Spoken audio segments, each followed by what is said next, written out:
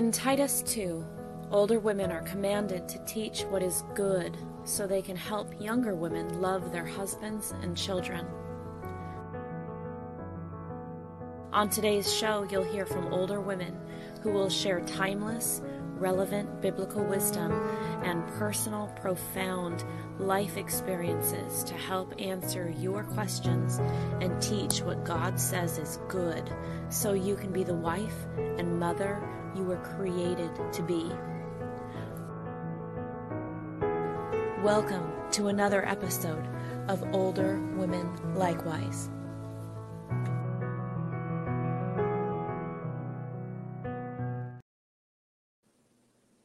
Good evening. What a pleasure to have you all with us this evening. And Heather, what a joy to have you back with us. How are you this evening?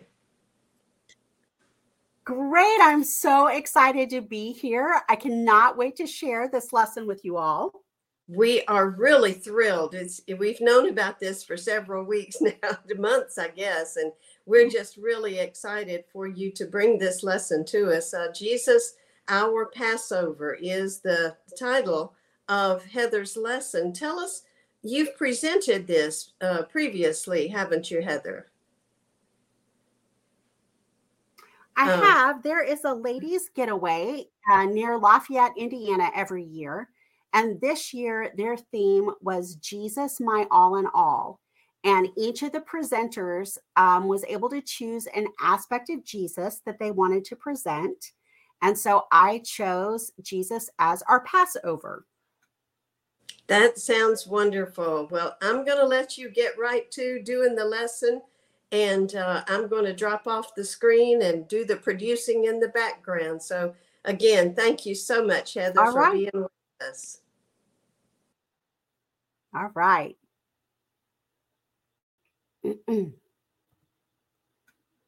Things had been hard. They'd been hard for years, at times unbearable. The whippings, the hard labor, the longing for a home we'd never seen but heard was promised to us. And then the killing of our children. So much time spent crying out to Yahweh to deliver us. End this misery, rise up against evil and save your people. And then came Moses. Some of us were hopeful, others soft, but he came with such power. Plagues came down upon Egypt, and it seemed like finally we would be released from our bondage. But there was only plague after plague, darkness, flies, lice, so many. And then one night, word spread that we were to prepare to leave. There was such a sense of excitement and hope. Finally, freedom. We even started our own way of keeping time. This was to be our first month, a new beginning. But first we had something to do. There was one more plague coming, a horrible plague of death. We were instructed on the 10th day of our new month to take a lamb, 1 year, 14 to get all the leaven out of our homes. Then at twilight, we were to slaughter the lamb, making sure not to break its bones. Some of the blood was to be put on the doorpost and lintels of the house. It was explained that this blood would be our protection. When God saw it, he would pass over our homes and only kill the firstborn of the homes where there was no blood. We were warned not to go out of the house protected by this blood until morning. We were also instructed to roast the lamb whole and eat it with bitter herbs and unleavened bread while wearing our traveling clothes. This would be a horrible night for some and a night of deliverance for others. And in all of these instructions, it was repeated that Moses said this was a memorial event, that when we got to the promised land, we were to repeat what we did this night to our children. We were to tell them, it is the Passover sacrifice of the Lord who passed over the houses of the children of Israel in Egypt when he struck the Egyptians and delivered our households. We would also keep a special feast of unleavened bread. After this Passover night, we would spend 7 days eating unleavened bread. And when our children asked us why, we were to say, this is done because of what the Lord for me when I came up out of Egypt. And then because God is gracious, we were told when we entered this promised land, we were to set apart to the Lord and sacrifice all the firstborn animals, except the donkeys. Donkeys and firstborn sons would be redeemed by sacrificing a lamb. And when our sons asked about this, we were to tell them, by the strength of hand, the Lord brought us out of Egypt, out of the house of bondage. And it came to pass when Pharaoh was stubborn about letting us go, that the Lord killed all the firstborn in the land of Egypt, both the firstborn of man and the firstborn of beast. Therefore, I sacrifice to the Lord all the males that open the womb, but all the firstborn of my sons I redeem. Now, this was the account passed on from generation to generation, reminding Israel of God's great deliverance from Egypt, from slavery, from homelessness, from death. It was an account that Jesus, a faithful Jew, would have heard each year, and one we see him participating in at 12 years old in Luke chapter 2. But in John 1, we see a shifting from Moses' Passover lamb to God's lamb. Upon seeing Jesus, John the Baptizer declares, behold, the Lamb of God who takes away the sin of the world. And it all starts to fall into place. Jesus is our Passover lamb. Jesus was a spotless lamb, just like Moses' lamb. Moses told them in Exodus 12:5, your lamb shall be without blemish, a male a year old. Peter tells his readers in 1 Peter 2:21 through 22, for to this you were called, because Christ also suffered for us, leaving us an example that you should follow his steps, who committed no sin, nor was deceit found in his mouth. John says in 1 John 3:5, and you know that he was manifested to take away our sins, and in him there is no sin. Back to Peter in 1 Peter 1:18 through 19, Peter says, knowing that you were not redeemed with corruptible things like silver or gold from your aimless conduct received by tradition from your fathers, but with the precious blood of Christ, as of a lamb without blemish and without spot.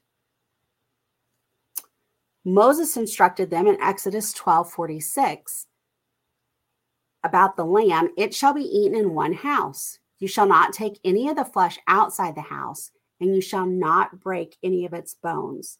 This was a whole lamb sacrifice. Well, 1,400 years later, this is what's recorded in John 19:32 through 33. Then the soldiers came and broke the legs of the first and of the other who were crucified with him. But when they came to Jesus and saw that he was already dead, they did not break his legs. For these things were done that the scripture should be fulfilled. Not one of his bones shall be broken. This is also a lamb that was set apart. Moses tells them in Exodus 12:3, on the 10th of this month, every man shall take for himself a lamb, according to the house of his father, a lamb for a household. This was a lamb that was set apart for a purpose. For 4 days it was set apart, cared for by them, slaughtered for them. How is this like Jesus? Right before Jesus' final Passover meal, he says, now my soul is troubled, and what shall I say? Father, save me from this hour? But for this purpose I came to this hour. Father, glorify your name. Then a voice came from heaven saying, I have both glorified it and will glorify it again. Therefore the people who stood by and heard it said that it had thundered. Others said, an angel has spoken to him. Jesus answered and said, this voice did not come because of me, but for your sake. Now is the judgment of this world. Now the ruler of the world will be cast out. And if I am lifted up from the earth, well, I will draw all peoples to myself. This he said, signifying what death he would die. Jesus was also set apart for a purpose. He came for the purpose of drawing all people to him, to protect those who would come from the judgment of the world. The blood of the Lamb. In Exodus 12:22 through 23, Moses tells them, "You shall take a bunch of hyssop, dip it in the blood that is in the basin, and strike the lintel and the 2 doorposts with the blood that is in the basin. And none of you shall go out of the door of his house until morning, for the Lord will pass through to strike the Egyptians. And when he sees the blood on the lintel and on the 2 doorposts, the Lord will pass over the door and not allow the destroyer to come to your houses to strike you." What about the blood of Jesus? In Romans 3:23 through 26, Paul says, "For all have sinned and fall short of the glory of God, being justified freely by his grace through the redemption that is in Christ Jesus, whom God set forth as a propitiation by his blood, through faith, to demonstrate his righteousness, because in his forbearance God has passed over the sins that were previously committed, to demonstrate at the present time his righteousness, that he might be just and a justifier of the one who has faith in Jesus." Later in Romans, Paul says in Romans 5:9, "Much more then, having now been justified by his blood, we shall be saved from wrath through him." But Jesus isn't only our Passover lamb. He's actually our complete Passover meal. So let's look at the broader feast. In Exodus 12:18 through 20, Moses tells the Hebrews, "In the first month, on the 14th day of the month at evening, you shall eat unleavened bread until the 21st day of the month at evening. For 7 days, no leaven shall be found in your houses. Whoever eats what is leavened, the same person shall be cut off from the congregation of Israel, whether he's a stranger or a native of the land. You shall eat nothing leavened. In all your dwellings, you shall eat unleavened bread." Do you get the point? There's not supposed to be any leaven at this feast. Well, we see Jesus during his first Passover, during his ministry. He comes to Jerusalem, and look what he does at this Passover feast. In John 2:13 through 17, it says, "Now the Passover of the Jews was at hand, and Jesus went up to Jerusalem, and he found in the temple those who sold oxen and sheep and doves, and the money changers doing business. And when he had made a whip of cords, he drove them all out of the temple with the sheep and the oxen, and poured out the changers' money and overturned the tables. And he said to those who sold doves, 'Take these things away. Do not make my Father's house a house of merchandise.' Then his disciples remembered that it was written, 'Zeal for your house has eaten me up.'" Jesus gets the leaven out of his Father's house. Well, during the second time of Passover in Jesus's ministry, we can find this in John 6. This is the passage, of course, where you get the beautiful verse about Jesus is the bread of life, and he who comes to me will never hunger. Well, at this Passover feast, listen to what happens. "And Jesus said to them, 'Most assuredly I say to you, unless you eat the flesh of the Son of Man and drink his blood, you have no life in you. Whoever eats my flesh and drinks my blood has eternal life, and I will raise him up at the last day. For my flesh is food indeed, and my blood is drink indeed. He who eats my flesh and drinks my blood abides in me, and I in him. As the living Father sent me, and I live because of the Father, so he who feeds on me will live because of me. This is the bread which came down from heaven, not as your fathers ate the manna and are dead. He who eats this bread will live forever." Here, Jesus is introducing the idea that there's a better memorial meal coming. And then at Jesus's last Passover during his ministry, he keeps the Passover with his disciples. He enters Jerusalem as one set apart. He enters God's house and once again cleanses out the leaven. And days later, he celebrates the Passover with his disciples. In Matthew 26 through 28, and as they were eating, Jesus took bread, blessed and broke it, and gave it to the disciples and said, "Take, eat. This is my body." Then he took the cup and gave thanks and gave it to them, saying, "Drink from it, all of you, for this is my blood of the new covenant, which is shed for many for the remission of sins." And there is our better memorial meal, a meal that points to deliverance from sin instead of Egypt, to freedom in place of slavery, to a better home than even the promised land, to deliverance not from earthly death, but from eternal death to eternal life, a meal that invites us to be one with him, the better lamb.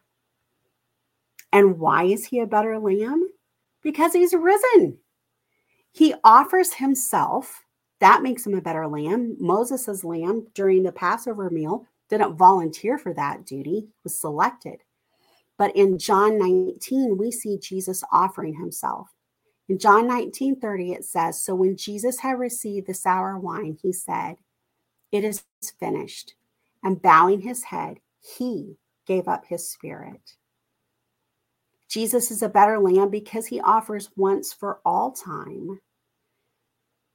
In Hebrews 10:12 through 14, it reads, "But this man, after he had offered one sacrifice for sin forever, sat down at the right hand of God, from that time waiting till his enemies are made his footstool.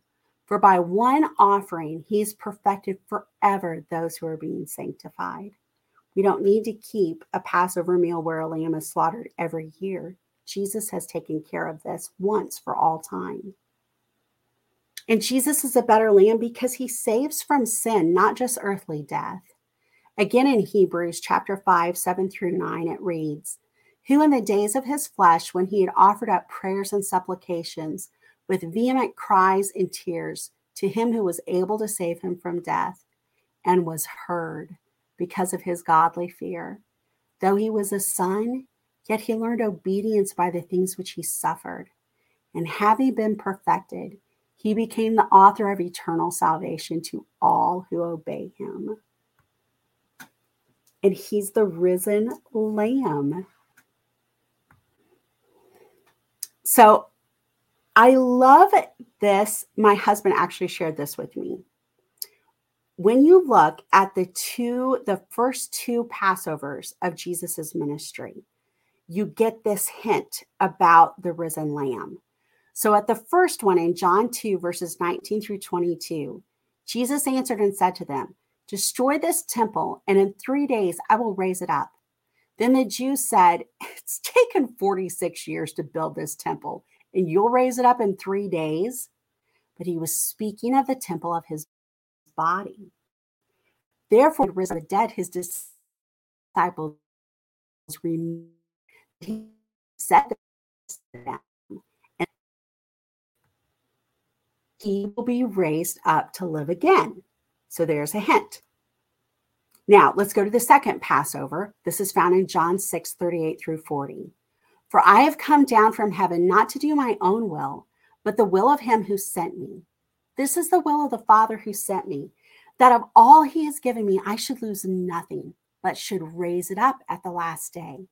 And this is the will of him who sent me, that everyone who sees the Son and believes in him may have everlasting life, and I will raise him up the last day." So not only is he going to raise, he's going to raise us up as well to live again. Now, this maybe is my favorite vision of Jesus in the book of Revelation, the risen lamb. So this is taken from Revelation 5. "And I saw on the right hand of him who sat on the throne a scroll written inside and on the back, sealed with 7 seals. Then I saw a strong angel proclaiming with a loud voice, 'Who is worthy to open the scroll and loose its seals?' And no one in heaven or on earth or under earth able to open the scroll or look at it." So I wept much because there was no one found worthy to open and read the scroll or look at it. But one of the elders said to me, "Do not weep. Behold, the Lion of the tribe of Judah, the Root of David, has prevailed to open the scroll and loose its seventh seal." And I looked, and behold, in the midst of the throne and of the four living creatures, and in the midst of the elders, stood a lamb as though it had been slain, having 7 horns and 7 eyes, which are the 7 spirits of God sent out into all the earth. Then he came and took the scroll out of the right hand of him who sat on the throne. So what is it that John sees here? It's not a lion, but a slain lamb, walking, doing what no other creature on heaven, on earth, or under the earth could do. Amazing. What is their response to this? Now, when he had taken the scroll, the 4 living creatures and the 24 elders fell down before the Lamb, each having a harp and golden bowls full of incense, which are the prayers of the saints.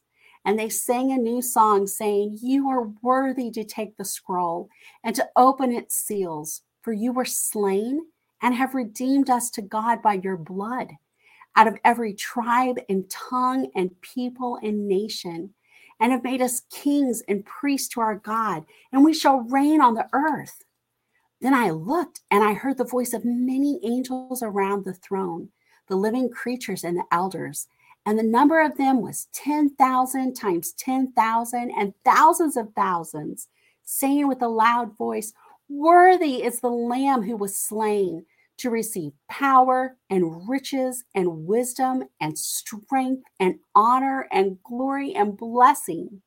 And every creature which is in heaven and on the earth and under the earth, and such are in the sea and all that are in them, I heard saying, "Blessing and honor and glory and power be to him who sits on the throne and to the Lamb forever and ever." Then the 4 living creatures said, "Amen." And the 24 elders fell down and worshiped him who lives forever and ever. That's what they did when they saw the slain lamb walking. What are you going to do? What's my response to the Lamb? Well, because he lives, I live. I live in freedom, in confidence, with purpose, and I live forever. In Romans 6, 4 through 14, and then go down and pick up verse 22, it reads, "Therefore, we are buried with him through baptism into death, that just as Christ was raised from the dead by the glory of the Father, even so we also should walk in newness of life. For if we have been united together in the likeness of his death, certainly we also shall be in the likeness of his resurrection, knowing this, that our old man was crucified with him, that the body of sin might be done away with, that we should no longer be slaves of sin. For he who has died has been freed from sin.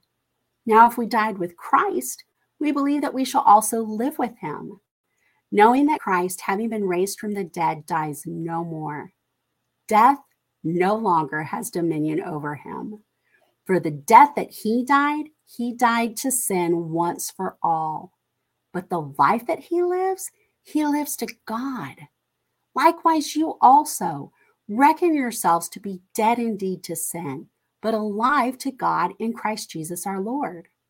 Therefore, do not let sin reign in your mortal body, that you should obey its lust, and do not present your members as instruments of unrighteousness to sin, but present yourself to God as being alive from the dead, and your members as instruments of righteousness to God.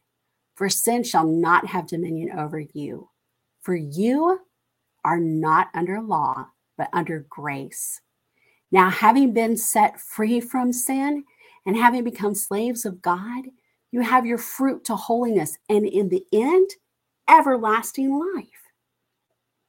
Let's zoom in on this phrase that Paul uses, not under law, but under grace. So let's go back to the Passover. Remember the slide where we talked about you have to get all the leaven out, no leaven, right? So picture yourself, you're in your kitchen, you rip open a package of yeast, and all those little yeast grains, balls, whatever they are, go bouncing all over the floor. Okay. You have to pull out the stove. Then you realize, well, they probably bounced under the refrigerator as well. Pull out the refrigerator. How many times, ladies, do you sweep and mop before you are confident 100% that you've gotten every bit of yeast out of your kitchen? Okay, now, moms of littles or grandmoms of littles, you have to get all the yeast out of your house. That means all the goldfish dust in your pantry, every Cheerio in the couch, under the couch, shoved in odd places that you didn't know children could get to. All that has to be gone.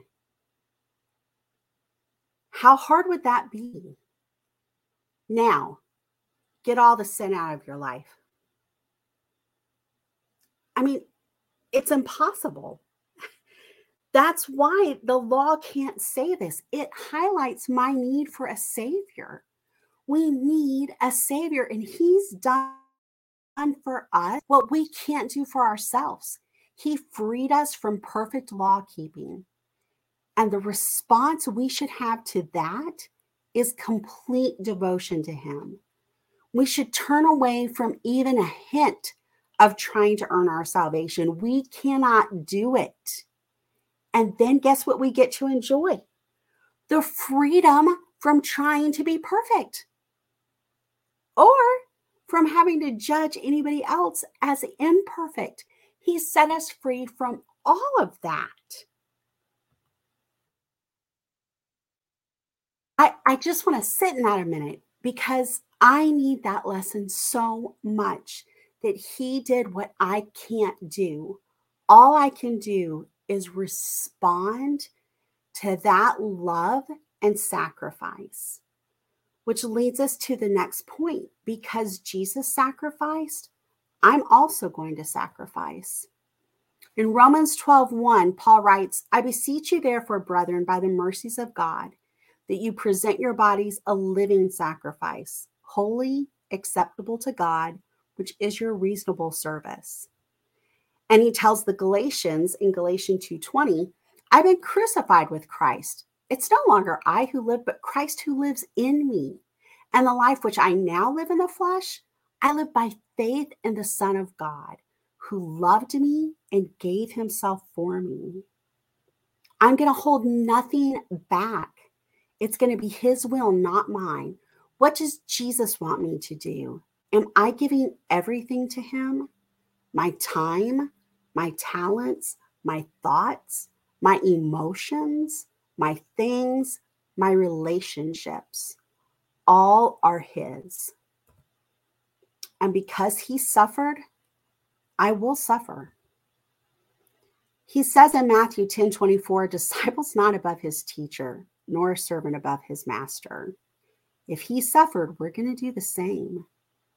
Paul tells Timothy in 2 Timothy 3:12, yes, and all who desire to live godly in Christ Jesus will suffer persecution. So the question is, will I suffer like a lamb being led to the slaughter, or will I kick against it? Because he purges leaven from the lump, I purge leaven from the lump. In 1 Corinthians 5, Paul's talking to the brethren there, and they're having a problem because there's someone sinning in their midst, and they aren't taking it seriously. So Paul tells them, purge out the old leaven, that you may be a new lump, since you truly are unleavened. For indeed, Christ, our Passover, was sacrificed for us. So we do our part to keep the leaven out of our congregations by forming intimate, safe relationships with each other. Relationships that will allow for confession, counsel, accountability, and even rebuke when necessary. It's interesting to me that God chose this Passover as a family event. They were together as a family in their home. And if they were too small, they gathered next door with another family. God had them gather together. This was important to him. And because he gathered God's children together in safety, covered by blood, and gave them a memorial meal, I relish the Lord's Supper. I don't check a box indicating that I didn't forsake the assembling of ourselves together. I gather with others who are covered by his blood, and we tell the story to each other, to our children. We eat and we remember him. In the book Broken Bread by Tilly Delahaye, she writes, "The temple curtain has become a tablecloth, and the table is laid with Christ the Son, Jesus our Passover." So let's spread the word. There's safety in the house covered by his blood. There's a way out of Egypt, and there's a promised land.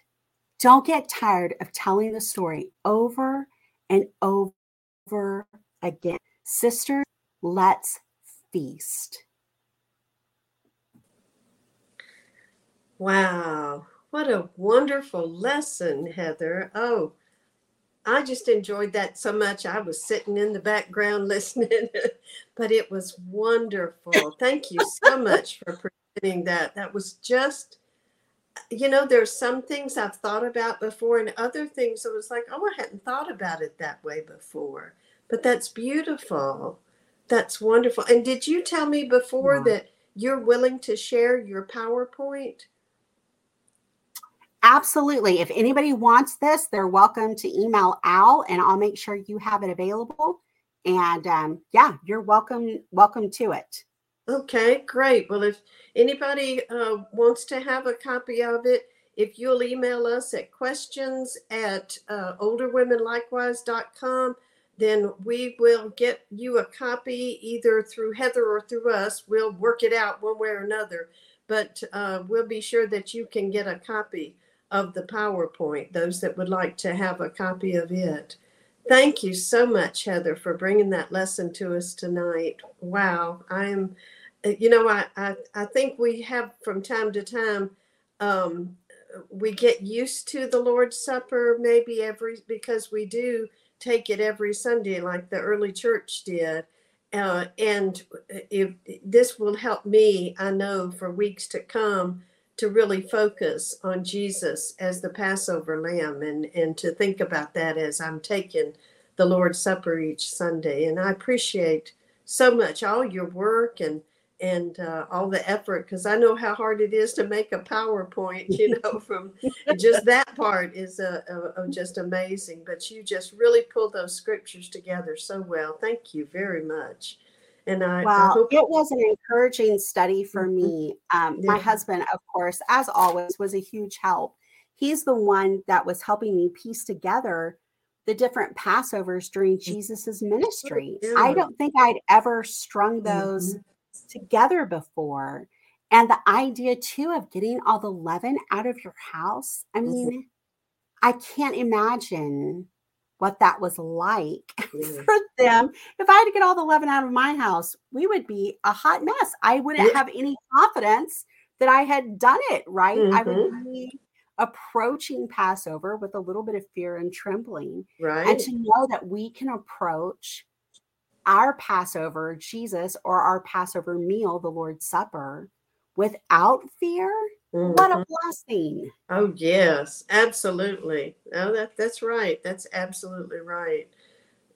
So again, thank you so much. And if any of our viewers or listeners would like to have a copy of the PowerPoint, just email us at questions@olderwomenlikewise.com, and we'll make sure that you get a copy of it. We have enjoyed it so much, and thank you, Heather, for being with us this evening. Next week, Cindy's going to bring the lesson on the joy of growth. We are going to be talking about that during the month of May in our spiritual growth, obviously. And we invite you to join us next Thursday at 8 o'clock Eastern for that. And as well, if you will, during the weeks, watch Answering Religious Error on Tuesdays at noon, and then the Bible Q&A on Wednesdays at noon. And both of those times are Eastern, and some more wonderful Bible teaching. And on Mondays through Fridays, Mark Dunnigan, Cindy's husband, does a podcast called The Daily Answer. That's another uplifting and encouraging podcast, more information for you. So we encourage you to take advantage of those Bible studies, as well as many other podcasts and video blogs that are available, teaching God's Word. And we just encourage you to continue studying all the time. Thank you so much, Heather, for being with us. And we appreciate it and wish you well in all the work that you're doing for the Lord. Thanks so much. God's blessings on you. Thank you, and good night.